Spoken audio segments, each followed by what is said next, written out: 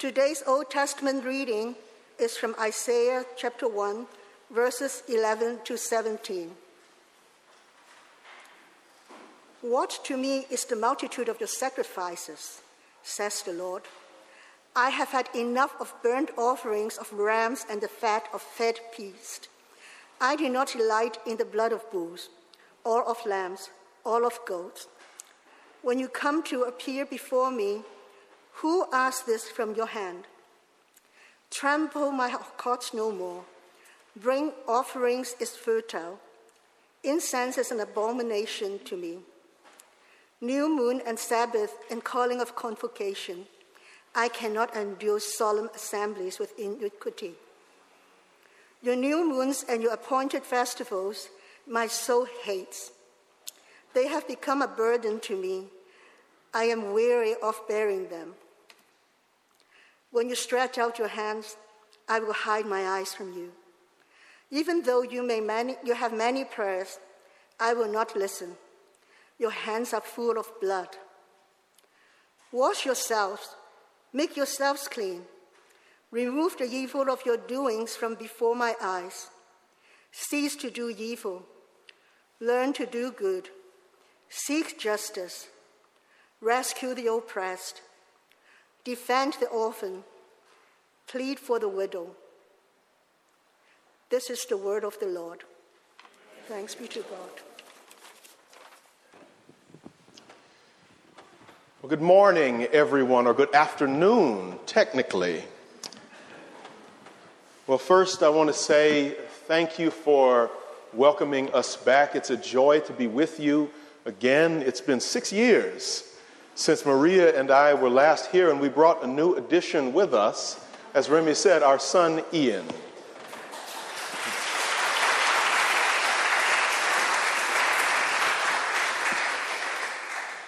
It's great to see old faces and new faces, and to hear the voice of Shane and the choir and Ruth. It's amazing, and so we are happy to be back with you. Well, throughout this week, I must confess that I struggled with this sermon. For the text today from the lectionary has some harsh rebukes from God and from Jesus. So, beloved, I ask that you pray for me as I try to expound or give their meaning. And know that I've prayed for you this week that the message would be an encouragement and lift your hearts. So, friends, a reading from the Gospel of Mark. Listen and hear the word of God who speaks to us through Jesus. Now, when the Pharisees and some of the scribes who had come from Jerusalem gathered around him, they noticed that some of his disciples were eating with defiled hands, that is, without washing them. For the Pharisees and all the Jews do not eat unless they thoroughly wash their hands, thus observing the tradition of the elders. And they do not eat anything from the market unless they wash it. And there are also many other traditions that they observe: the washing of cups, pots, and bronze kettles. So the Pharisees and the scribes asked him, "Why do your disciples not live according to the tradition of the elders, but eat with defiled hands?" And he said to them, "Isaiah prophesied rightly about you hypocrites. As it is written, this people honors me with their lips, but their hearts are far from me.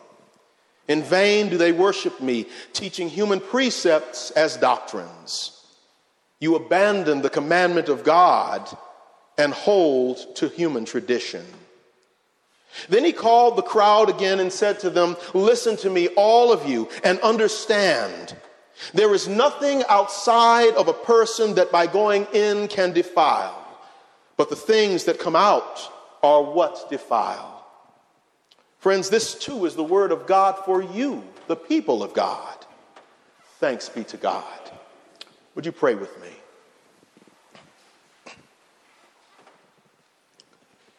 Most loving and gracious Heavenly Father, we come to you again in the name of your Son, Jesus Christ. And we thank you for this time where we can gather together after a safe passage through another week in a time of pestilence, that we can gather together to worship you in spirit and in truth, and to fellowship in your name and your love and your grace. Lord, as the preacher, I approach the task of preaching today with fear and trembling. Therefore, I ask, as the psalmist wrote, may the words of my mouth and the meditations of my heart be acceptable in your sight, O Lord, our rock and our redeemer. Speak, O Lord Jesus, now through your holy word, for we, your people, are listening. In your precious and holy name we pray. Amen. You abandon the commandment of God and hold on to tradition. You abandon the commandment of God and hold on to tradition. Well, in the Baptist church where I grew up, we had an old tradition where the deacons put on these special gloves while serving up communion. After all, our church believed that the elements were holy. So to show respect for sacred things, they covered their hands in worship. I remember those linen gloves with lovely Christian symbols and the cases they were carried in with the favorite Bible verses. And I remember the way they gave the humble bread some dignity, and the way they gave those tiny plastic cups of grape juice a touch of holy mystery. Well, friends, as time went on, I questioned this tradition. And to my surprise, I came to learn that it wasn't because things were holy or sacred. In fact, this practice came for the deacons who were farmers and would often feed their cows and their pigs before they came to service. You see, they'd rush to church after working in the morning, and upon their hands would be the dirt from cattle stalls and pig pens. So as an act of care for health in the community, well, everyone agreed that they would put on gloves while giving out communion. In short, these gloves were worn to keep the church hygienic, but the practice didn't take away the dirt from the cows and the pig pens. Of course, it kept the bread and cups from being tainted, but it only was an outside job, like the washing of the elders. And again, the story says the leaders came to Jesus, and they noticed his disciples had been eating without washing their hands. And then they questioned him, saying, "Why do your students do this? They are eating with their hands defiled or breaking from the tradition." Now, friends, this washing wasn't something meant for hygiene. For unlike us, most people in the ancient world did not wash their hands before their meals. Instead, this practice represented God's forgiveness, and it was a symbol that reminded people of their constant need for grace in everything that they did. You see, you need grace when you are cooking your food. You need grace when you are talking to people. You need grace in every moment in your life. And this was the purpose of that tradition. And as you know, the Bible says that only grace can cleanse us, and that the things we do will never change our hearts and make us righteous. In other words, our holy works will only clean up the outside. And this includes our services or our gatherings of worship. Looking back to Isaiah, where he spoke of people in the temple, where he talks about people following the rituals or the ancient laws of Moses. And as they are singing aloud and offering their incense and rams and bulls, well, God looks out and says to them, "Your worship is a burden. I care not for your prayers once handed down from Moses, and I care not for your rams that you burn upon the altar. I care not for the signs and the symbols with their meanings, for your worship is an outside job that only cleans the surface." So friends, our services and our holy works are not enough. And this is why in the gospel reading, the leaders, they get this sharp rebuke from Jesus. You see, they were hiding unclean hands with the gloves of old tradition and were putting other people down for the dirt upon their fingers. You know the stories. If you remember, they tried to stone a woman caught in adultery. They put aside the blind and the lame and blamed them for their suffering. These leaders, they failed to hear the cries of the widows seeking justice in their day. And they prayed with pride. They had the audacity to be in temple courts saying, "Thank God I'm not a sinner. Thank God I'm not better than that tax collector." But still, as Jesus rebukes them, he speaks to them with mercy. And he gives them more than angry words for trusting in tradition. Instead, to our surprise, he follows the commandment of God, which is showing love or caring for your neighbor as you love yourself. As I've said many times when I've preached from this pulpit, love, it's not a feeling, it is a steadfast, a constant commitment to the well-being of others. And this commitment is not just for the weary of this world or the people that we heard about as Dorothy read to us from Isaiah's text. Yes, we are called to love the helpless in this world. We are called to love the widows and the orphans and the homeless and those in need of justice. But we are also called to care for the scribes and the Pharisees among us. And we are called to look out for their well-being as well, even though they're our enemies. Looking back to my home church, we had a song that gave this message of God's commandment. And the deacons sometimes sang it as they handed out communion. And its words say, "I'm going to where the wicked shall cease from troubling. And I'm going to where the weary shall be at rest. And all of the saints through the ages will sit at God's feet and be blessed." Well, one day I asked a deacon who happened to be my great uncle why the wicked would cease from troubling. Would it be because God would punish them and bring his justice down upon them? And in response, my great uncle, he said, "Son, that might be so. But I believe they will cease their troubling because God will transform them." You see, there was a time when my great uncle was called wicked. And he did some things back in his past that he regretted until the day that he died. And that day he said to me, he said, "Son, regardless of all those things, the Savior called me out from my troubling and invited me to wash my hands and sit down at his feet with his people." And friends, the same was true for those who questioned Jesus. For as Mark points out, he offers them a chance at transformation. After calling out these scribes and Pharisees for their troubling, he invites them with words of love to wash their hands before him. And this is why he says, "Listen to me, all of you, including the scribes and the Pharisees, and truly understand. There is nothing outside of a person that by going in can defile, but the things that come out from the heart, these are the things that defile." Truly, though Christ rebukes, he keeps the Lord's commandment. For he loves those scribes and those Pharisees as he loves himself.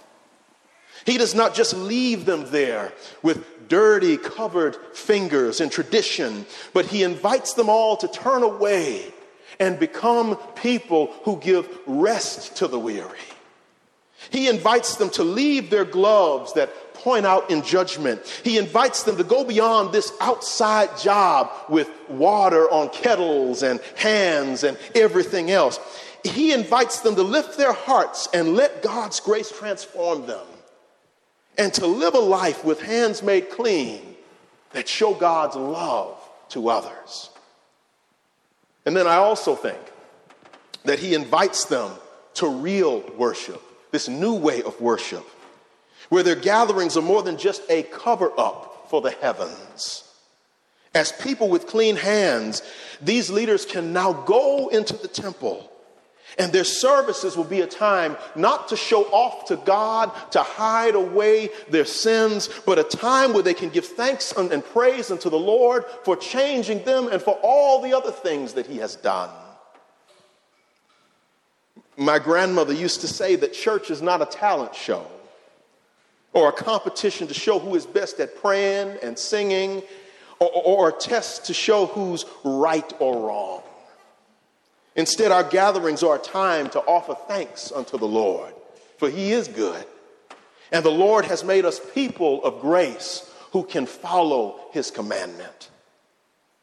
You see, the beauty of our gospel text is that it shows where God has brought us from. For we too were once like the scribes and the Pharisees, passing judgment. We too were wearing gloves and trusting in tradition, or if you're not religious, trusting in some other work, your intellect, your money, other things, in hopes that it would cleanse us. And then the story shows how far the Lord has brought us, how he's washed our hearts and cleaned our hands to bring rest to the weary. But still the story shows how far the Lord has to take us, for we daily need that mud and dirt of sin to be removed from our fingers. You see, daily we fail to love the neighbors living next to us. Daily we fail to love the coworker or the classmate sitting next to us. Daily we fail to love someone that we encounter as we go about life. And we often fail to love the people worshiping right next to us in the temple. Daily we need the grace of God to come and cleanse us.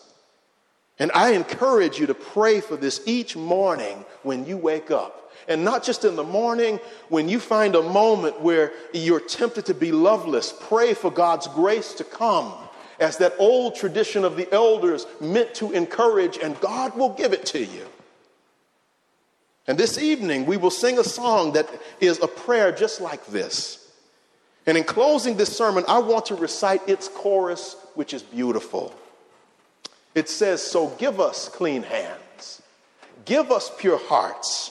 Let us not lift our souls to another. O God, let us be a generation that seeks, who seeks your face, O God of Jacob." Beloved, may we daily seek the face of the God of Jacob, who is our Father. And may we never lift our souls to other things that we think can cleanse us, be they our traditions, be they our intellect, be they our resources or relationships. May we never lift our souls to another. And may we let God wash our hands with grace and give us our hearts with grace and give us clean hands. Hands like Christ, with that steadfast love that brings rest to the weary and blessing to the world. Oh, may it be so. It shall be so. In the name of the Father, and of the Son, and of the Holy Spirit. Amen. Would you pray with me?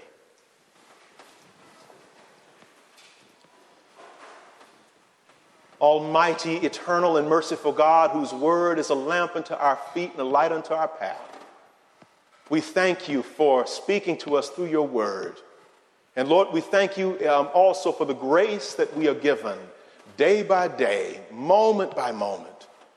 And Lord, that grace that we will celebrate at your table. Lord, as the song says, give us clean hands, give us pure hearts. Let us not lift our soul to another. Thank you, Lord, for your grace. In Jesus' name we pray. Amen.